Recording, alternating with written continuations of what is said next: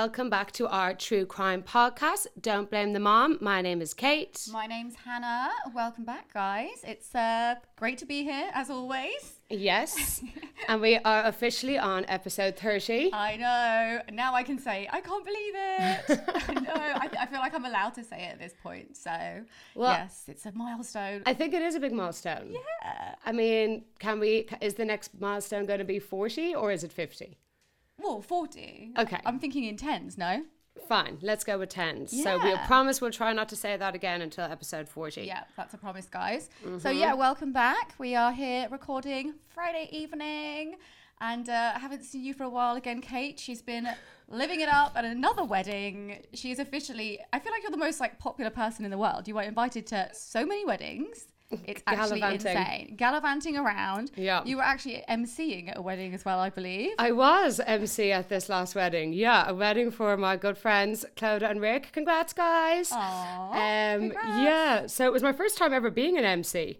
So it was actually really nerve-wracking. I bet. No one's been stupid enough to make me one, luckily. So I mean, they would can't maybe imagine get the microphone back off you, would know. they? But it sounds like you've pretty much had your grubby mitts on yours for quite a while. True, I did. No, it was great, and it was such an honour to be asked to do something like that. That's, an important role. Yeah, of course. It's amazing. Yeah, it was loads of fun, and the wedding was fabulous. It was in a really beautiful hotel in Dublin.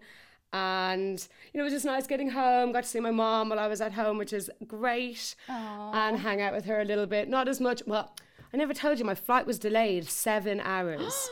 What? Yeah. That is so annoying. 'Ccause it's not even a long flight, isn't it? Like an hour or something normally. Yeah, it's about an hour. London to Dublin. Yeah, so it is. But I was kind of panicking. I was thinking, oh no, if this flight doesn't go, I'm going to have to go the next morning. And obviously the wedding was on the next day.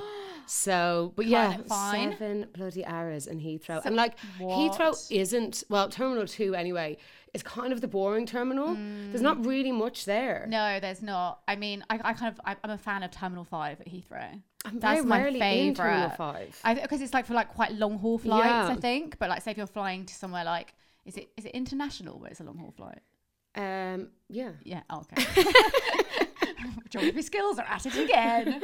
Yeah, no, because they have really good shops there. They have all the designer shops and stuff. Not that I can buy in there. Yeah, but exactly. That's kind of what I find boring, because I'm like, yeah, it's great looking at all this, but I'm not going in to buy anything from here. Do you know what I mean? Definitely not buying a Gucci bag. No, I'm not going in. Well, actually, somebody did buy a Gucci bag recently. I might have bought a Gucci bag, but I feel like I earned it. I felt like, I had to strike that one off the list, one thing, something to do before you're 25.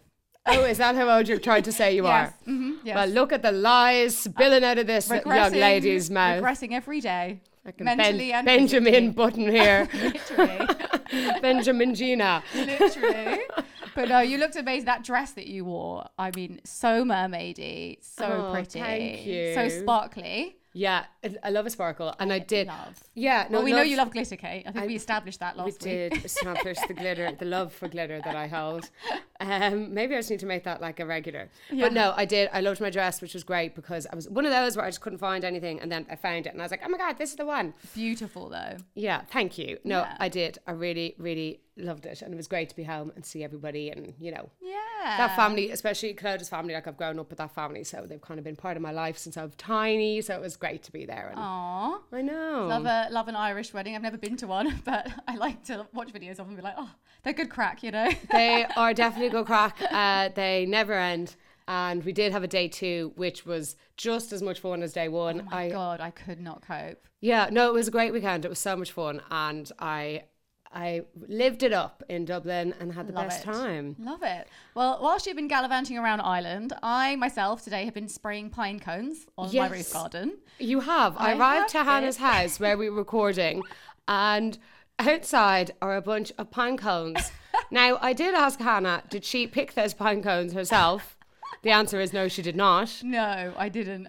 So she was like, did you get those from Richmond Park? And I was like, no, Kate, I didn't, because I have learnt from my mother to not go and pilfer things from Richmond Park, because apparently you're not allowed to pick things from Richmond Park, even when they're on the floor. I know. I actually didn't know. But it's quite a funny story. My mum, good old Jan, She was in Richmond Park, which is a park very local to us, like 5 minutes down the road. Like I said, we like to give away our location all the time, and as you do. And she was picking chestnuts off the floor. I think it happened about twice. And the Royal Park Police gave her a written warning because they said you're not allowed to actually pick, even though they fall on the floor, you're not actually allowed to take them. What I like most about this for Jan is that Jan gave her honest address. Yeah. Well, I know. I mean, as much as a thug life she clearly has. Yeah, thug life, Jan. I don't know if the thug life chose her or she in fact chose it, but she did get stopped by the park police and a written letter saying that she is not allowed to do that again. And in fact, my cousin, quite fondly, one year got it framed. Love this. I actually love that. So yeah, it was so funny. So no, I didn't. I actually got these pine cones from Amazon because I was spraying them gold. You know wedding that decorations. that is Jan's side gig. What she's really doing is selling those pine cones and chestnuts, and you've just bought them from your mother. Kate's like, she's basically just got a little shop on Amazon. You just like, she just mugged you off. I was like, oh my God, she probably did. Thanks, Mum. No, so that's what I've been doing, trying to get some decorations for the impending wedding, the upcoming wedding, shall I say? The big day. Yes, not long now. 5 weeks. Is it only 5 weeks? Yes. Wow. I know. It's happening. Yeah, so that's been exciting, but yeah, I've been my worst kind of thing actually is the little details, organising, decoration, things like that. I can't stand things like that. Like I come from quite a creative family, like all my sisters and my mum, they're all good at like decorating and art and whatever, but I just can't be asked with it. Can't you just make one of these sisters do all that for you? Well, yeah, that's exactly what I'm doing. Why do you think I recruited them and you as bridesmaids? Because love, you're going to be doing it as well. Great. Surprise! Can't wait. Am I going home today with a box of pine cones and some gold spray? I'm going to give you some gold spray. I'm going to give you some pine cones, and they're not from Richmond Park, so you won't have to hide them when you see police go past, okay? Just letting you know. But yeah. Right, so do we have any shout outs? I actually do know that we have one. Yay. So Jamie, who contacted us via Insta this week. Jamie is a new listener. Yeah. She says she's loving the pod. So thank you, Jamie, for your lovely message. And we love having you listening. Yes, thank you so much for your support. And everyone else, all our new followers on Spotify and on Apple Podcasts. And all on our social media as well. Like, it's so nice to get any sort of messages and anyone reaching out and giving us any feedback or just, you know, anything you want to say. We just love it. It really, really helps, doesn't it? Well, we also had a lovely message from a lovely lady called Courtney. Now, Courtney was very complimentary on how we looked in one of the videos that we put on Instagram. Bless her. It was so nice. Bless poor Courtney, because she definitely needs to have her eyes tested. But Courtney, I literally looked back at the video that she commented on, and I could not look any goofier if I tried. I'm sitting there and I'm kind of laughing, but you know when you're like hunched over and I kind of look like I have big bucked teeth out here. And I was like, oh my God, Courtney, thank you so much. But I look so... I was almost embarrassed looking at the video. It was really nice of her. She was like, I don't usually like see or sort of like watch anything of like what the podcasters look like or anything, because you kind of have an image in your head of what people look like, which I totally agree with. Like, yeah, you know. 100%. But then she was like, oh, you guys look really nice. And we were like, oh, thanks. Thanks, Courtney. Oh my God. I was like, that was like made my day. It's 100% made my day. Talk really about nice confidence boost. Felt fantastic. But so nice one, Courtney. I did actually post on our Instagram, I think it's on our highlights, some shockingly bad screenshots of us. Fabulous. Where, I think it's more accurate and that should be kept up. Yeah, there's one where like I've got like one eye open, one closed. Nice. Like I'm almost like drooling at one point. Like not the prettiest of pictures. There's one where you know like your eyes are like, it looks like you're almost like stoned or something. Great. Which you're absolutely not. Great but look. It's just like, oh my God, we have to post these because they are funny. Shockingly bad. And very accurate. So they are always funny. Yeah, so trust me, Courtney, we do not usually look nice at all, so really appreciate it. What else do we need to talk about? I suppose, do we have a Don't Blame Us? No, I don't think we do. Fabulous. Blameless again. I know, but we'll see. We might actually get some from today's episode. I'm sure we will. So feel free, as always, to correct us on anything we get wrong or pronounce wrong or I don't know. Or just anything you feel throw like it at telling us, guys. We're ready for you. We sure are. So let's get into the episode we're going to do, I think, shall we? Let's. And just before we do, as usual, trigger warnings for everything that we are going to speak about today. Yes. We will give a little bit of a heads up for some of the more awful parts. All of our sources will be in our show notes, but as always, we'll say a few of them as we go through. Yeah. Surely I'll mention Netflix at least once or twice. Always. And Hannah will definitely mention Ted Bundy. And actually, you're not wrong. You're actually not wrong. I hate to say it, but Kate's right. But it's actually relevant, is it? It's very relevant. Okay, this time. So. I feel like we get that every week. I've been waiting for a while. So, let's get into it, guys. Buckle up. So, Isreal Keyes is something of an anomaly. He stands alone in the nefarious realm of American serial killers. He may not quite be a household name like John Wayne Gacy or Ted Bundy. Oh, nice. Already in. Exactly. Who he researched and idolized, so not me. Keyes has, however, been called one of the most ambitious, meticulous, and terrifying serial killers in modern history. While in custody, the abduction and murder of 18-year-old Alaskan barista Samantha Koenig in 2012, 34-year-old father of one Keyes confessed to slaying 7 other people around the United States. His calculated crimes reached a level of premeditation that law enforcement had never encountered before. This average-looking man was a cold-blooded predator, prowling hiking trails, campgrounds, and remote areas whilst burying his kill kits all over America. These infamous kill kits contained weapons and supplies he'd dig up and use for the capture and murder of the next victim he chose, no matter what their age or sex.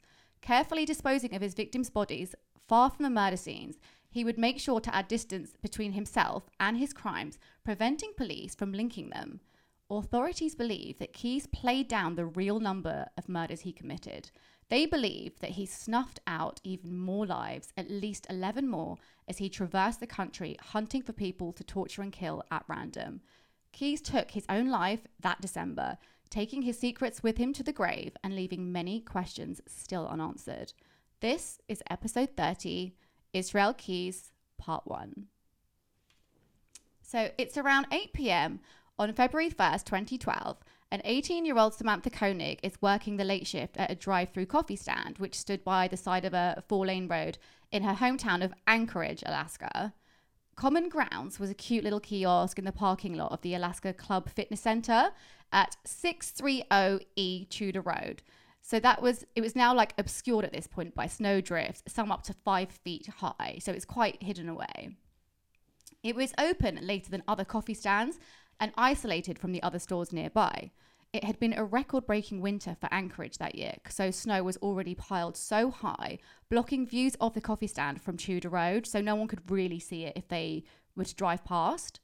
So because of its location at the northeast of the parking lot, people coming and going from the Alaska Club couldn't see the stands from the north side either. So working in there, you're pretty much just on your own. No one can really see you, making it the perfect place for a dangerous predator to launch an attack on an unsuspecting victim. Now, Anchorage is a really small community, and despite it being the largest city in Alaska, less than 10% of the municipality is populated. It's a really hard word to say. I was just going to say, well done. Yeah. I really had your back there for that one. You were rooting for me there, weren't you? I was. Yeah. So approximately half of Alaska's residents live within the Anchorage metropolitan area. So clearly, if you live in Alaska, this is the place to be. I bet there's a whole load of people in Alaska that you've now just isolated from listening to us ever again. Well, no, they said like obviously like that's where like most people are inhabiting. So the rest of it is quite rural? It's exactly, yeah. So approximately half of Alaska's residents live within the Anchorage metropolitan area. So if you live in Alaska, like I said, it's a place to be. How many people did you say are there? I'm about to get to that. Oh, sorry. 10% of the municipality. So 10% of Alaskans live there. Okay, fine. Or something like that. So Anchorage was also the home of another notorious serial killer back in the 1980s, Robert Hansen, who was also known as the Butcher Baker. And he's the one that would fly his 17 victims out to the wilderness on his plane and then hunt them for sport with his guns. Do you remember him? Oh my God. So scary. Yes. There's a really good film about him. There is. Wolf Creek? Frozen Ground. Frozen Ground. With Nicolas Cage, I think it is. And what's the guy? I can't remember what the guy is who plays him, but he's really famous. Oh, He's like a really good actor. Nicolas Cage? No. I think Nicolas Cage is in it, but like there's another quite famous actor who plays Robert Hansen.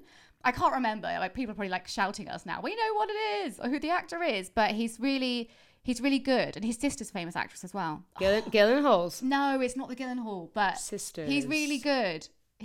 Anyway, let's sit here and discuss this for the next 10 minutes. Exactly. So he actually was from Anchorage as well, but that's a story for another day. We'll cover that case down the line. So Alaska is the largest US state by area, comprising more total area than the next three largest states, which are Texas, California, and Montana. Fun facts for you there. Thank you, yeah. Yep, you're welcome. So because it's so sparse and isolated, this leaves it wide open for predators to travel through virtually undetected. Some would say Anchorage is the perfect place to commit the perfect crime. There's just so much vast space and wilderness where you could potentially do whatever you wanted and no one would be around to hear or see it. It's pretty scary when you think that there could be evil-minded people out there using that isolated land to their advantage. It's very terrifying. Yeah. Unfortunately for pretty brunette Samantha, one such predator had already scoped out this coffee stand well before. And realizing it's isolated and dark, he decided to strike and launch his attack on that cold, fateful night. Sam is only 5'5" and weighs about 140 pounds, so she's a really slight girl. I'm just going to refer to her as Sam from now on. Okay. She'd only been working there as a barista for just over a month, so she's very new to the job. And as the only barista working there that night, it's her job to clean and cash up and do all the sort of bits and bobs before closing. So it's nearly closing time as she does this. And the plan is her boyfriend Dwayne's going to come pick her up after the shift ends very shortly. But when he arrives to take her home, Samantha is not there. So he thinks, okay, that's really strange. So he goes home where he eventually sees her dad, James Koenig, and he tells him about it. And suddenly he gets a text message from Sam's phone saying, I'm spending a couple of days at my friend's house. Let my dad know. So again, very strange, you know, just really a random text out of the blue. He's meant to pick her up. She's not there. Very, very odd behavior from her. And was this kind of out of character? Very out of character. Yeah. So they had been together for 9 months. So he knew her well enough to know that that wasn't right. It wasn't her usual kind of behavior at all. So all night, she doesn't return home. So she was reported missing the next morning on Thursday, February the 2nd, 2012, by the next barista who was to come in and work the morning shift. When she arrived, she knew instantly that something was wrong. Things were left in a bit of a state in that kiosk. And Sam was usually really good at leaving everything tidy, the way it was meant to be. And also, when she checked the tills, they were empty. So the previous night's takings were gone. So of course, she calls the police. Samantha is reported missing and the police arrive. Mm-hmm. They decide to look at the CCTV from inside the kiosk to try and see what exactly was going on. What was Sam doing the night before to leave this kiosk in such a state? So as they do, a horrible realization creeps over them. They watch as Sam is working inside. She's going about her business, cleaning, moving things, doing her job, just basically all the normal stuff. She's wearing a green t-shirt and black pants, looking just like a normal 18-year-old girl, nothing out of the ordinary going on, until a man approaches.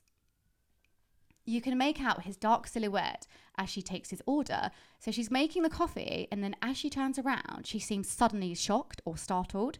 Her whole body language changes instantly. She jumps back and holds her hands up almost in like a I surrender type way. Mm-hmm. She switches off the kiosk lights, causing the video to become really hard to see as a dark shadow then leaps in through the window. Terrifying. He's towering over her in the darkness. So can I just say, seeing this happen? Yeah. Have you seen the YouTube clips on it? I've seen it online. I've seen it on YouTube, and seeing this like shadowy figure leap into that small cramped space. It's kind of like he almost kind of slithers in. He's like so stealthy. Yeah. So predatory. It literally is giving me chills talking about it. It's really terrifying to watch. So poor fucking girl, honestly. So this video is available to view online, by the way, if you want to see what we're talking about, but I will warn you, it is very difficult to watch. And it's also actually, once the lights go out, it's very grainy. It's hard to see. It is silhouettes, really. Yeah, it is. So at this point, it is hard to make out. You're right. It's the silhouettes, and they're kind of just visible against the dark of the kiosk. Now, police are so shocked Could it be a robbery? Because she had her hands held up like showing submission. So then all they see is that they leave the coffee stand, disappearing into the dark, cold night. So what happened to Sam after that? And most importantly, where was she now? Further surveillance showed a man approaching her coffee stand, stalking with intent through the snow up to the window of the kiosk. But it's too far to see any more than that. The kidnapper's face is unfortunately not visible, except he has a dark hooded sweatshirt on, possibly a baseball cap. So now a massive search begins. At least 24 detectives at first were working to sort through leads in the case. Police and volunteers were braving the sub-zero temperatures to try and search for her. Everyone is confused and worried. There's people donating thousands of dollars, and there's a reward of $12,500 that's been raised and an offer to her dad for information on her whereabouts. He was really vocal and persistent in the press and the news for just begging for her safe return. He was just hoping and praying that whoever had taken his daughter would release her safely. He said to the press, "Please send my daughter home. I'll give you anything in this world." So heartbreaking. Yeah. So whilst the search was ongoing, he also said in relation to any ideas of like potential suspects, he's like, "I've got suspicions, but that's all they are." And he didn't want to name any people. But he did mention in some interviews that Sam had almost filed a restraining order on someone in the past. So alluding to that person potentially being involved somehow. But of course, he was clutching at straws like any parent would, probably trying to think of any, clue or whatever. And James Koenig also said Sam had only worked at Common Grounds just for a month and she'd been really enjoying it. He said she was such a sweetheart. She's got the biggest heart and she has genuine love and care for people. She befriends people so easily. Everyone that meets her, they call her their best friend. That's just her personality. She's funny and she loves life. So she sounds like such an amazing daughter and such a nice girl. Yeah. And she was the fourth of 6 children. So she got 3 sisters and 2 brothers, and they were all helping to search for her as well. So the people of Alaska really pulled together during this time. They made T-shirts, they made like pens, flyers. They handed them out throughout the whole of Alaska. There was a candlelight vigil, which was organised and attended by hundreds of people. Everyone was just devastated. You can see from news clips and footage how it affected the whole entire community. Everyone's just like crying and so worried for the safety of this young teenage girl. So police are pulling up any evidence from that night that they can. And a nearby business CCTV surveillance video shows a white pickup truck that Sam was led to after leaving the kiosk with the man. Then you see it drives away. It looks like a 1999 to a 2007 Chevrolet pickup truck. So this is a lead, finally something for them to go on. Yeah. Police try to track down how many of these cars were on the roads and realise there's several thousand of these vehicles in Alaska. So it's a lot. I mean, a white car in snow, I feel like that's a really difficult car to see. Yeah. Well, like, luckily... I'm surprised so many people have white cars. Oh, completely. But luckily they had that surveillance to give them anything, really. Yeah. Because at this point, there was nothing. Just nothing to go on. So to aid the police with the search for Sam, the FBI comes in and brings extra manpower. They've got criminal profilers, special agents, just the best of the best to try to figure out what happened. Was it a stranger abduction or was it personal? So they use every avenue available to them. They go through social media, every single line of inquiry they follow up, but nothing. The search just seems to hit a dead end. Meanwhile, her dad's still campaigning for her safe return.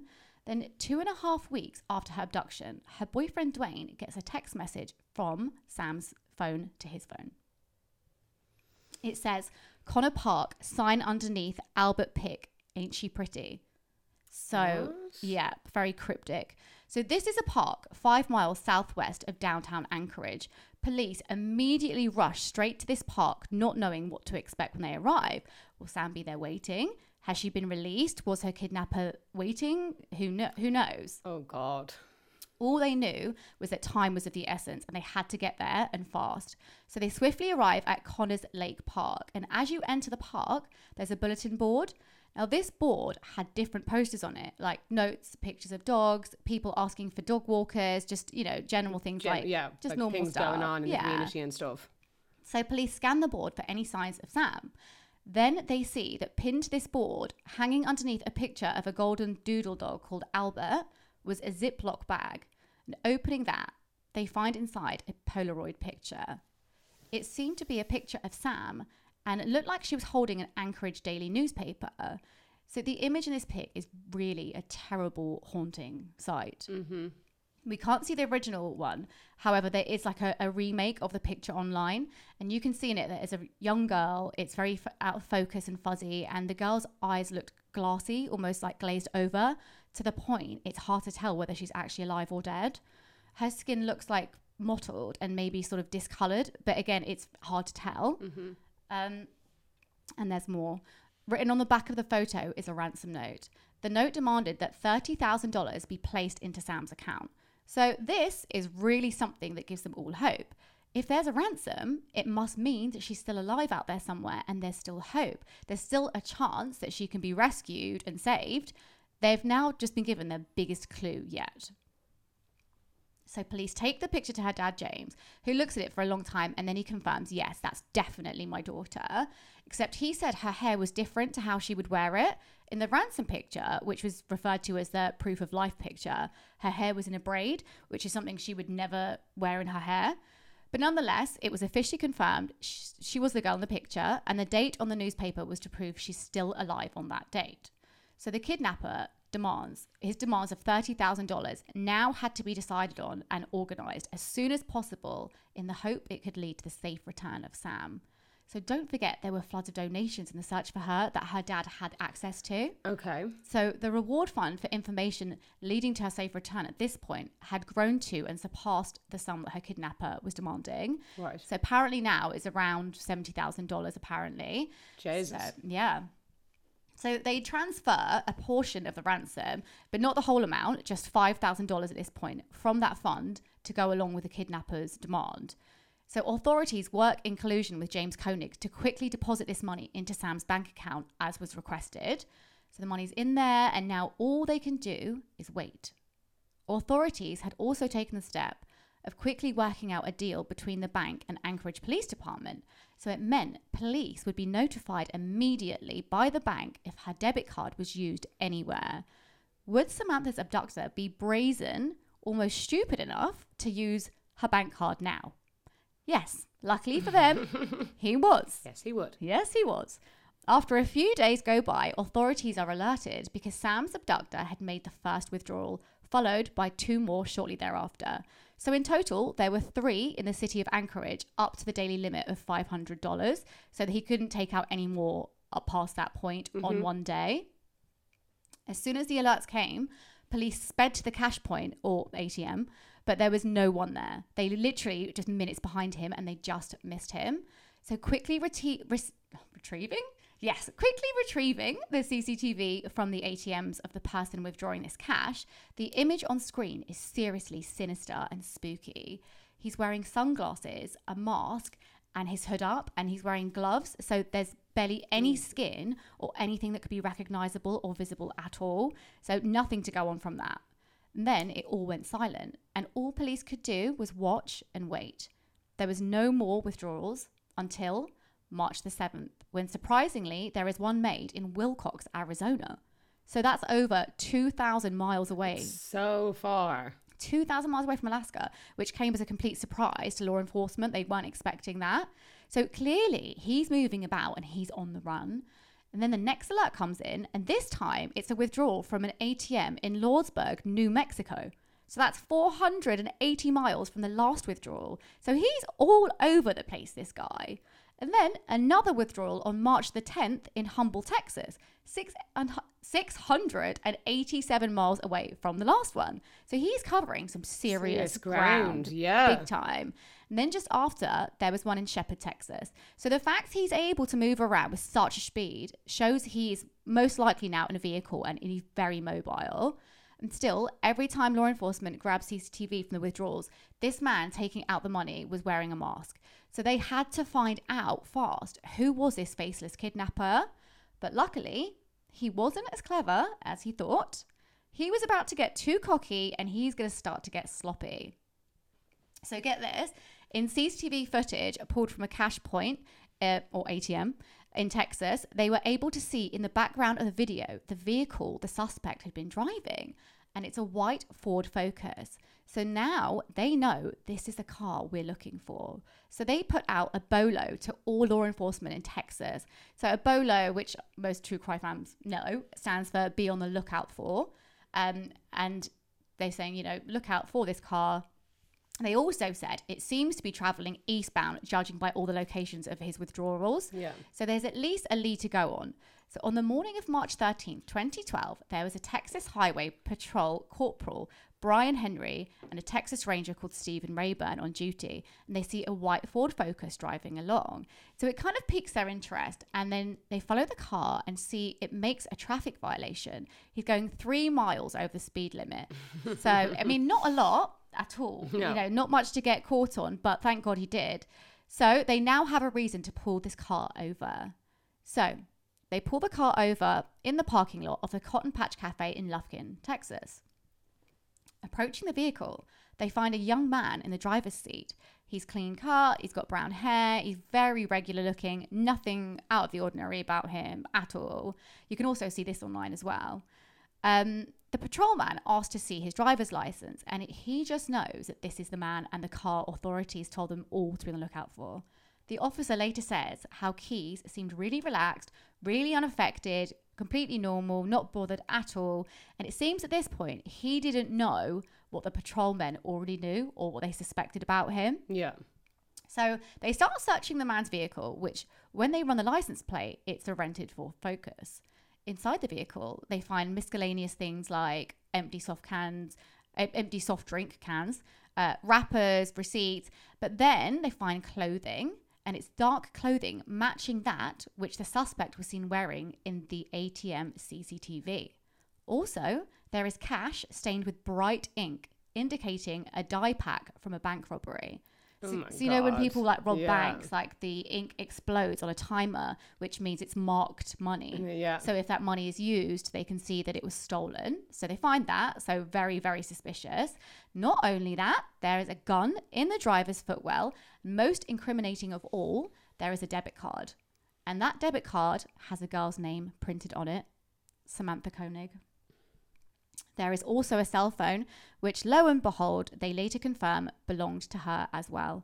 So, I mean, this is a treasure trove of evidence to pull him over. And I mean, it's amazing how the police forces work together so well there. Because, so well. I mean, we're in Texas now, right? In Texas, from Alaska to New Mexico like to south Texas. of America to like way of like the north of America. Yeah. You know what I mean? And luckily because the FBI were involved at this point because it was all over the place. Yeah. So thank God, because they can say like, look out for this, and everyone sort of will listen.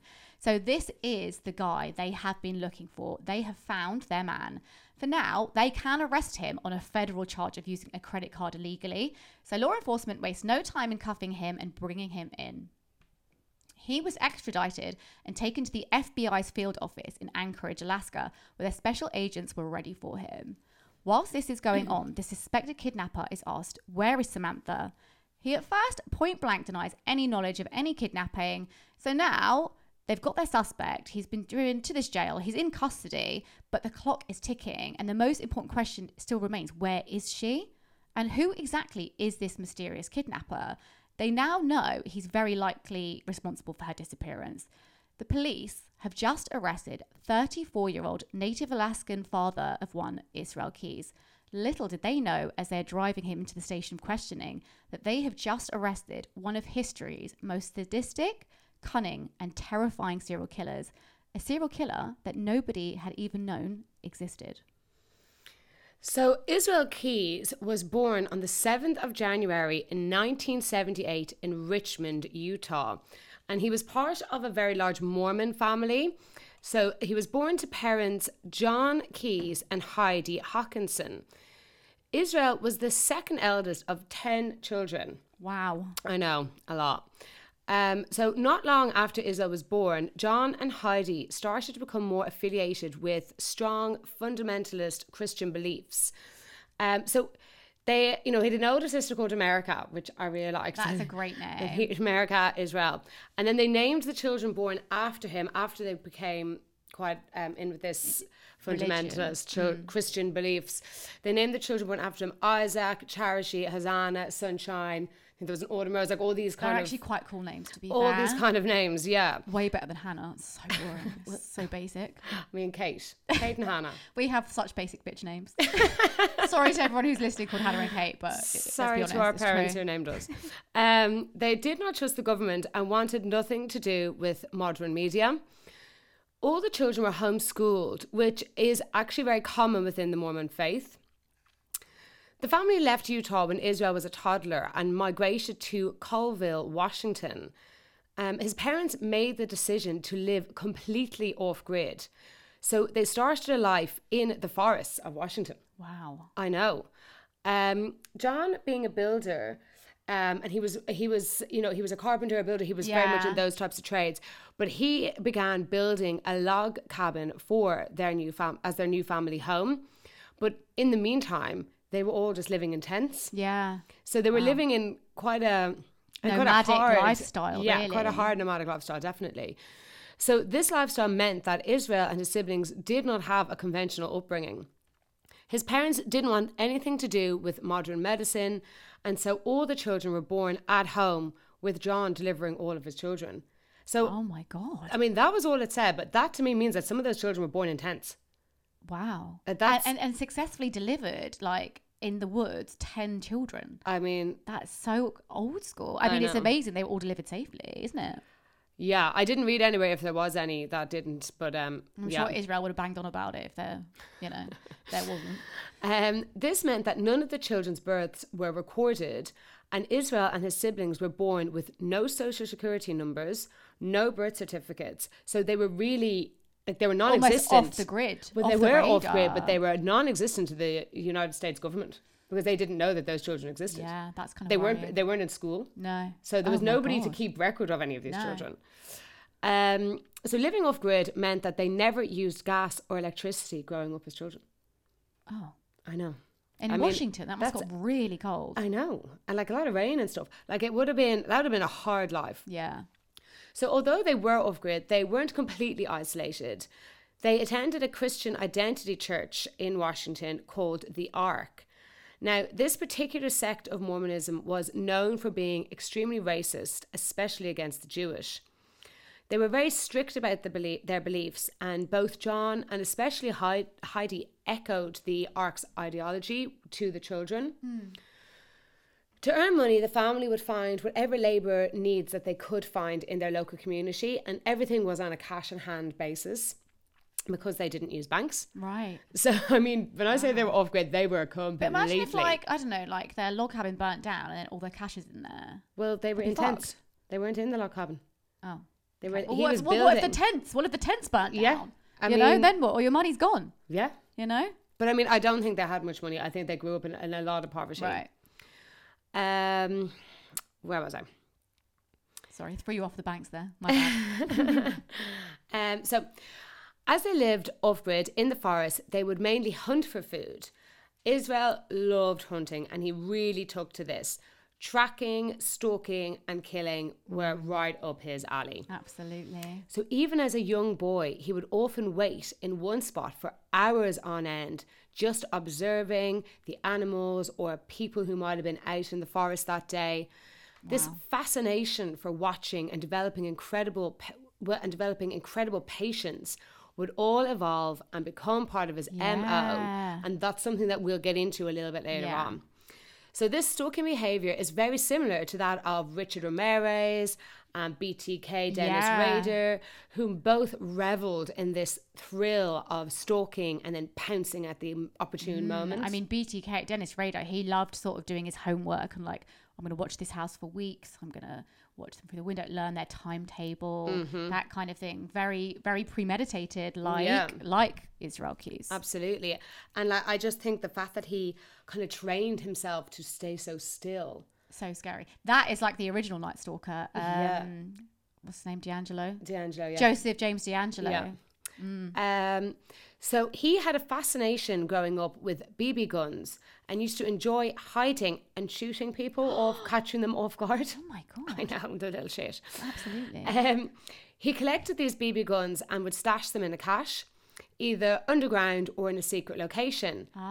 This again would become something of a signature of his, modus operandi, Oh, Hannah. yes, there we go. Which we'll also get into that a little bit more later on. So this obsession with watching in the woods developed further when he was into his teens.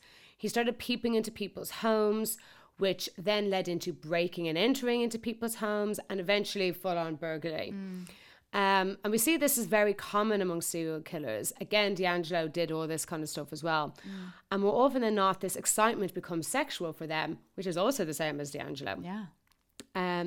So as a teenager, his parents left the Ark and joined the Latter-day Saints, which are a famous sect of Mormonism. I mean, I think we've all heard of the Latter-day Saints in some way or another. So they also have more than one serial killer connected to their sect. Oh. And one of these was actually in the community that Isreal was growing up in.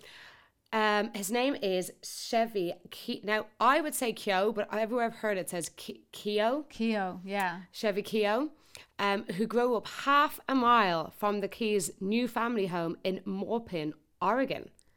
So he actually used to hang out with Chevy and his brother Shane, who Shane was a bit of a wrong one as well. So this serial killer hung out with Isreal Keyes? Yeah. What? Yeah, they're similar ages. Yeah, this. they grew up in the same area. They actually hung out for a little while. That is nuts. I know. So in 1995, Chevy Keo murdered a family of 3 and dumped them in a swamp. But I mean, again, that's a story for another day. But this was the guy that they lived fairly close to each other growing up. I think, what did I say, within half a mile. Wow.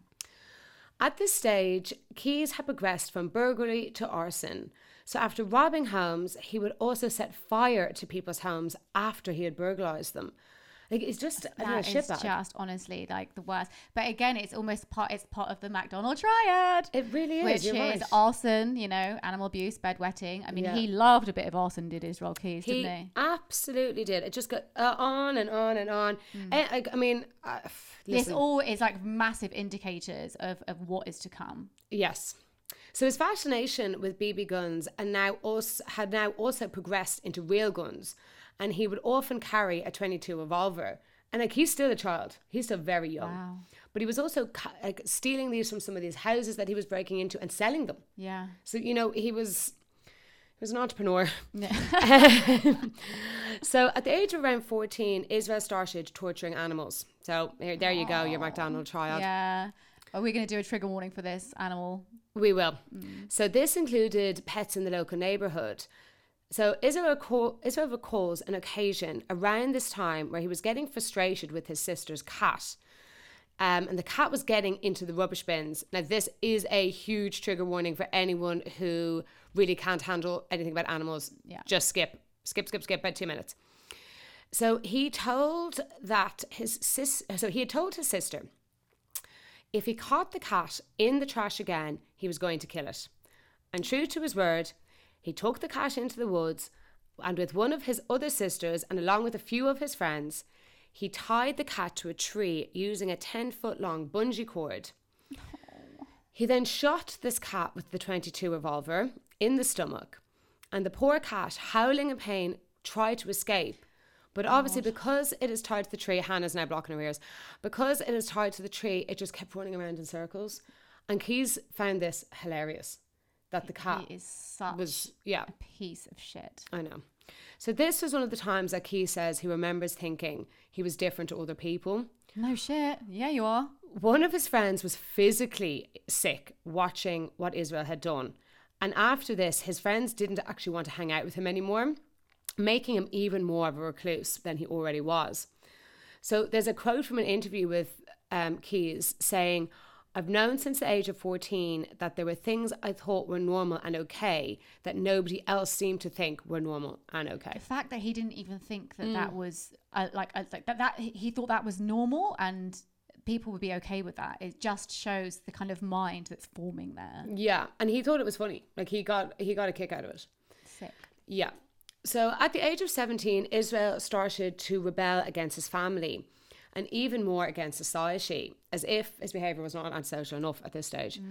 But much to his parents' disgust and disappointment, he renounces his Christianity, declaring himself an atheist, resulting in his parents, mainly his father, disowning him. The rest of the family then moved to Maine to join an Amish community. So the family really jumped from religion much as they jumped from place to place. Yeah. They're as much religious nomads as they were living location nomads. Yeah. Around this time, not too long after he was rejected from the family home, when Keyes was 18 and living just outside Codeville, Washington, there was a strong suspicion that Keyes could have committed his first murder. Now, this is not something he ever admitted to. However, the location and timing of the murder makes him a very likely candidate. So on the 3rd of May, 1996, a 12-year-old girl who was a Paralympics champion competing in the prosthetics division of downhill skiing disappeared. Her prosthetic legs were discovered a month later by the Colville River, and a fortnight later, 2 children discovered what remained of her body in a woodland area. So now I will talk some more about his other crimes, but I'll do it a little bit later on. Yeah. I'm going to get back to I just wanted to get that one in just because that's kind of before he's 18. So in July of 1998, Keyes enlists in the army, spending most of his time stationed in Fort Lewis in Washington or Fort Hood, Texas. By now, Keyes was between 6'2" and 6'4". He trained hard and was muscular and weighed about 230 pounds. So that's 104 kilos or 16.5 stone. Yeah. I've covered you all. Yeah, thanks, because I only do it in stone. So that's the only way I can understand. I know. I mean, I think once it gets into the big numbers, I'm like, that's just really big. Like 16.5 stone is massive. Yeah. Especially, he wasn't overweight. No, but he was light. This is solid. Yeah, solid. Until joining the army, Keyes had never really drank or done drugs before. So his fellow recruits found this very strange. And in order to avoid awkward conversations about this, and about his upbringing, I suppose, he would say that he was Amish. Right. Which actually wasn't true. But he was a liar. While he did try drugs for a little while, mainly cocaine, it was drinking that he preferred and would often get rip-roaring drunk with his cohorts. And he found that when he was drinking, he was more sociable. Yeah. Because actually, as I said, he was a bit of an outsider. Uptight. Yeah. But also, like, you know, as I said, he'd never drank. He was very much brought up in a very different way to probably everybody else around him. So this kind of loosened him up. And I think this is why he really took a hold of the drinking. Yeah. Whilst in Washington, he decided to join a local singles chat line where he would meet Tammy Hawkins, and she would go on to be his first wife and the mother of his daughter. So after a few months of dating Tammy, she fell pregnant. So upon hearing this news, Isreal confessed to her that he actually had a 19-year-old fiance back in Colville. Player. Rascal, yeah. However, Keyes broke things off with his fiancée, and once he was honourably discharged from the army, he married Tammy. So in his time in the services, Keyes received awards of honour such as an Army Achievement Medal, Army Service Ribbon, Marksman Badge, Expert Infantry Badge, and an Air Assault Badge was just some of the ones that I saw, I believe, on Wikipedia. But, you know, so he fitted in well, so much so that he, I think, was kind of surprised in his own right that he could slot into. It was something that he could follow the structure. Yeah, he was very physically capable, so that part wasn't difficult for him. So Tammy had also had a difficult childhood in poverty, just like Keyes. So she felt that they both related really well through that connection. And due to a tumultuous upbringing, Tammy was in and out of foster care her whole life. And by 17, she actually had developed a serious alcohol addiction problem and had enrolled into an AA program. So she had a bit of a tough life. Yeah. She did get clean, but when she was with Keyes, she would drink around him. So she wasn't completely off alcohol, but maybe wasn't she didn't have an addiction to it at that time. Tammy says that around this time, Isreal began to change. So remember, she's pregnant now. He became obsessed with new metal. He started playing online poker with an account name Blackheart. He got an upside down cross tattooed on his chest and a pentagram tattooed on his neck. Now, she thought that this might be a delayed reaction to childhood trauma, fighting back against the Christianity he'd been kind of forced to follow growing up. Yeah, just a bit of a rebellion, and that it was just delayed because of the type of upbringing he had had. Right. And probably the first time he was kind of like, he lived with his parents that whole time. Then he's in the army, which is very regimented. Sorry. Yeah. So now it's the first time he's out and about on his own, making his own choices, really.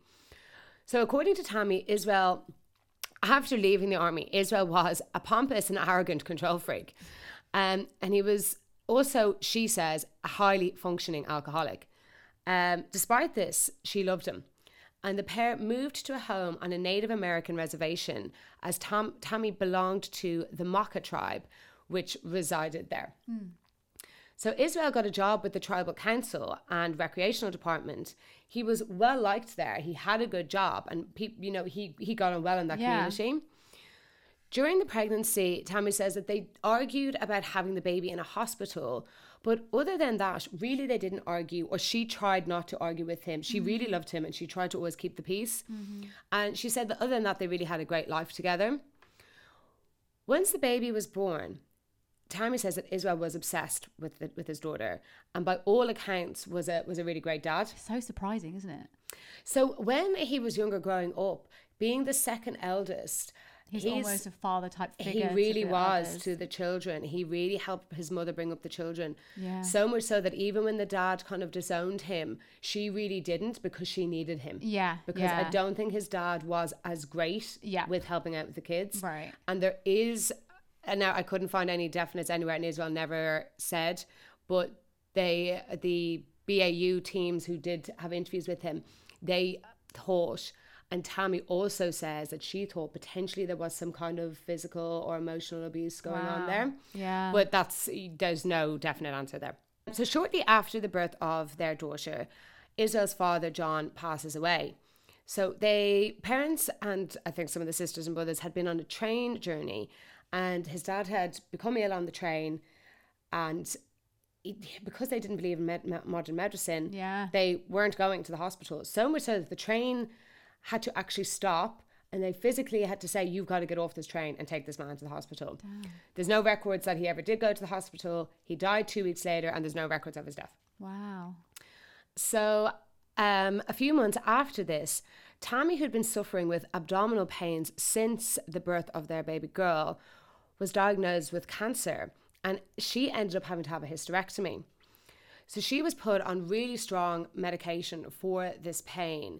And with her previous addiction issues, this was soon to become a problem. She felt like her life was falling apart, and she worried that because of the hysterectomy and everything else going on, that Isreal wouldn't want to be with her anymore. Yeah. And the addiction to the meds did get the better of Tammy again. And after this, Keyes did start to bore of her.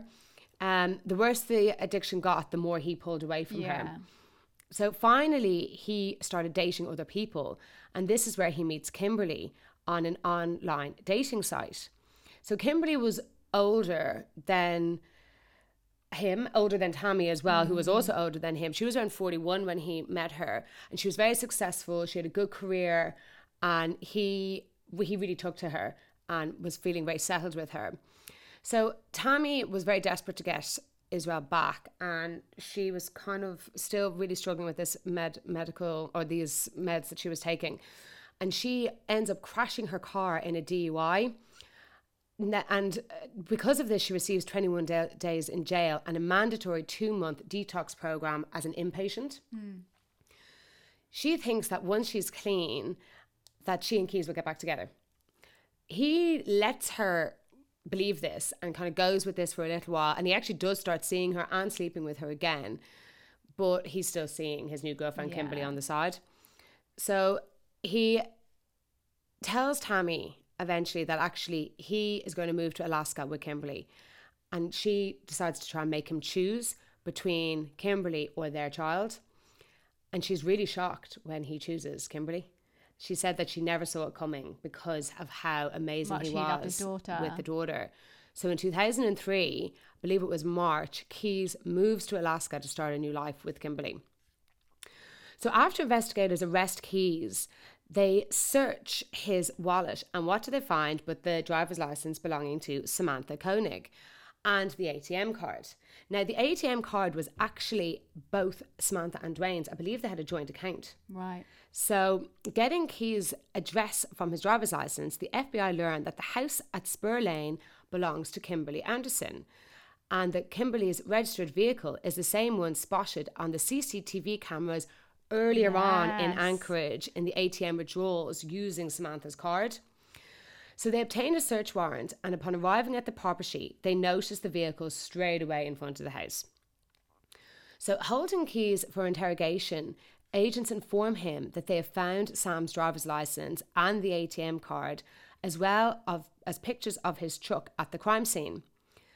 Keyes came up with a story that someone had left their bag on the trunk of his car with the cards inside, and also, handily enough, the PIN numbers to the ATM cards. Honestly. As if somebody would do that. Right. His demeanour is smug and arrogant, and he doesn't seem worried in the slightest. The agents know that they will need more evidence than this to pin him to Samantha's kidnap, and so does Keyes. They really need to find her. So on the 30th of March, after Keyes has been transported from Anchorage to Alaska, the FBI and the district attorney's office interrogated Keyes. Much to their amazement, he has agreed to talk. So Keyes obviously thought that the FBI had a lot more information than they did. So he wanted to negotiate on his terms. Always wanting the control. He was such a control freak. So one of his demands was that he wanted to be put to death within a year. Right. The second is that he doesn't want any of his story going public, as he doesn't want his daughter to know what he has done, and he doesn't want her to be affected by what he has done.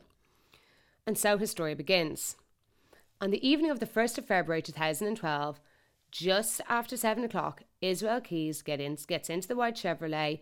He goes to the Common Ground coffee stand where he's been watching it for the last few days. He sees Samantha. He goes through everything that Hannah's already told us, where he takes her from the coffee stand or the coffee kiosk. Either. We'll go with kiosk. So then he grabs her and he takes her to the car, doesn't he? Which is like something that they don't actually see in the CCTV. Yeah, so he starts to walk with her to the car, and he says that Samantha actually breaks away and runs. Oh, God. So brave. I know. It's so annoying. Because you're like, oh, why couldn't she just gotten away? Unfortunately, Keyes is too fast and he tackles her. And he takes her to his vehicle, pushing her into the passenger seat. He tells her if she tries anything like that again, things are going to go very badly for her. He tells her that he was just going to hold her for ransom and to make it through this, she just needed to cooperate. So Keyes asks her for her bank card. She tells him that she doesn't have a card, that the boyfriend Dwayne has the card and it's to an account that they share. Samantha also tells him that the family don't have any money. Keyes tells her not to worry, that her family will get the money from somewhere. He then decides he's going to use Samantha's phone to send the ransom message. However, she had left her phone in the coffee stand. So he decides to drive back and get it. So brazen. It's so brazen. He takes another risk by leaving Samantha in the truck whilst retrieving the phone. I know. He said that Samantha does not try to escape though. And maybe it's because she was too scared, or maybe she had hoped that if she cooperated, she'd survive. I mean, it's so hard, isn't it? Because you want to think, oh, I'd do this, I'd do that. You'll do anything to live. But also, in the moment, so many serial killers, I think we find, they pretend, I'm not going to kill you, I'm not going to do anything corporate. Joseph James D'Angelo would always say, I'm not going to kill you, I'm not going to whatever. That was part of his MO as well. It's because then, once they're incapacitated and under your control, and then you're like, actually, I am going to kill you. There's nothing they can do at that point. Yeah. So, bless her. And I've actually written here, I know what Hannah's going to say here. Oh. Never let them take you to another location. But she was so brave to try and break away. She obviously knew, I cannot go to another location with this guy. And because there was people walking past as well, wasn't there?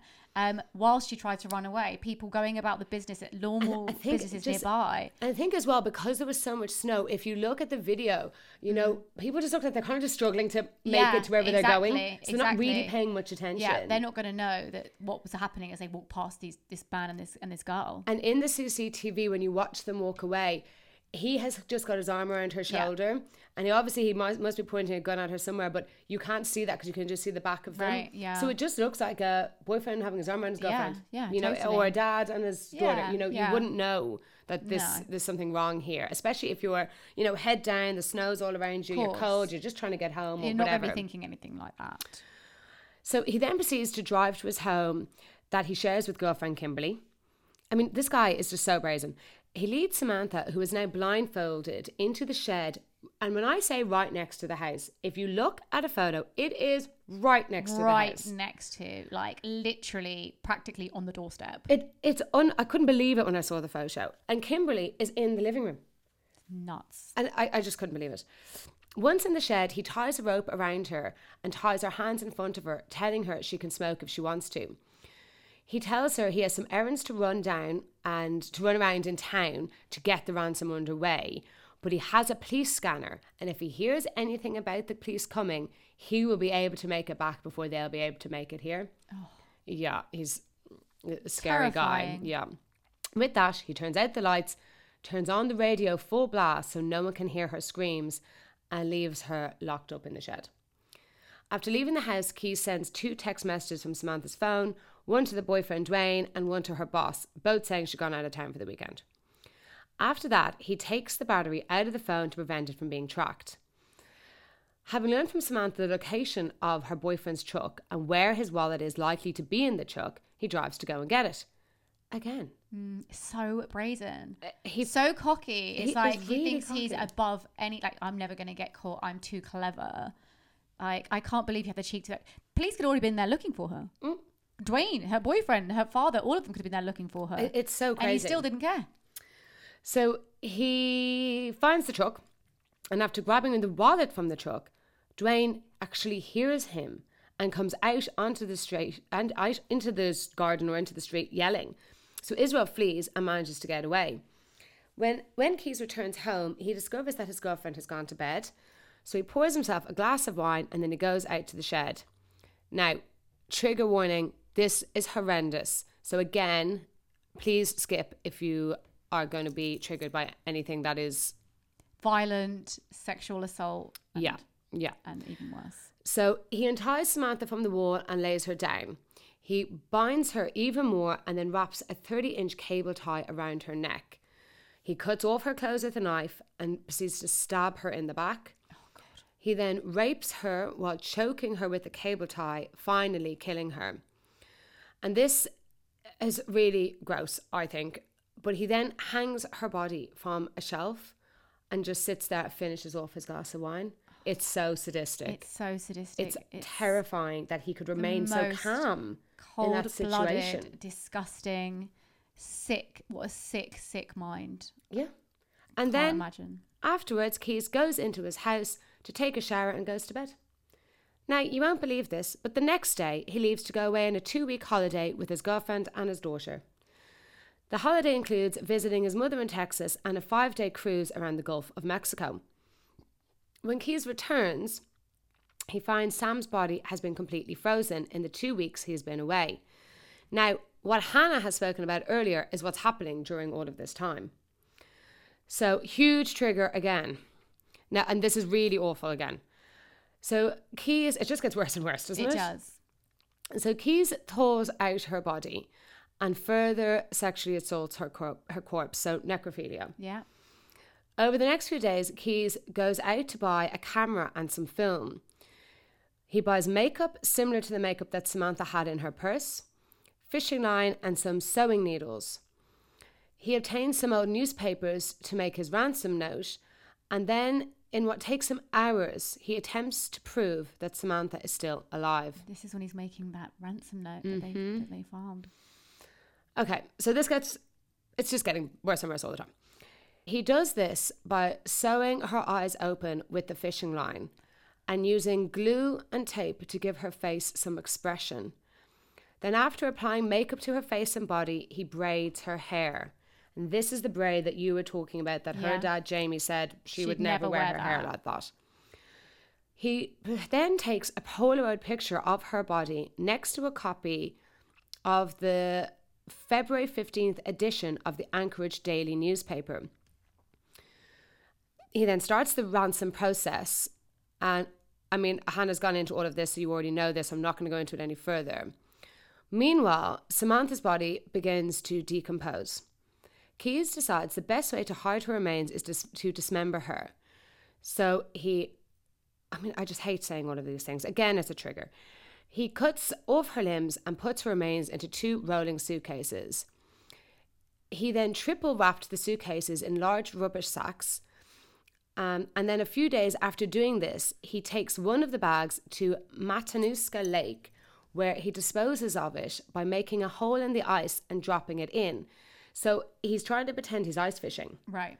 And I think he even manages, I think it's quite common to put a little tent or a little cover over yourself to keep warm. To keep away from the elements away. Yeah. So he just does that, and then sure, nobody's watching him and nobody can see him do it.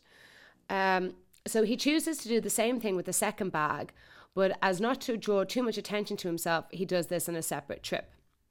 There's so much more to this story, but we're already an hour in. Yeah. So, and I mean, it's going to take another hour to finish it. There's a lot more. And we'll find out exactly how or if Samantha is recovered, or also what other crimes he has committed, and they actually just get worse and worse. Yeah, and if you think this story is crazy so far, I mean, it just gets crazier and crazier. It really does. So guys, we will see you next week for the second part of Isreal Keyes, but do make sure to, if you don't already, follow us on Spotify or on Apple Podcasts, and please, if any of your friends like true crime as well or are interested in it, do let them know about our podcast. We'll see you all next week for part 2 of Isreal Keyes, the horror. Thank you all for listening today. And we don't forget to get in touch with us. Yep. Follow everywhere. Our social medias. Don't Blame the Mom on Twitter, TikTok, Instagram, and Facebook. And you can email us on don'tblamethemom@gmail.com. Exactly. We'll see you next week for part 2. Bye.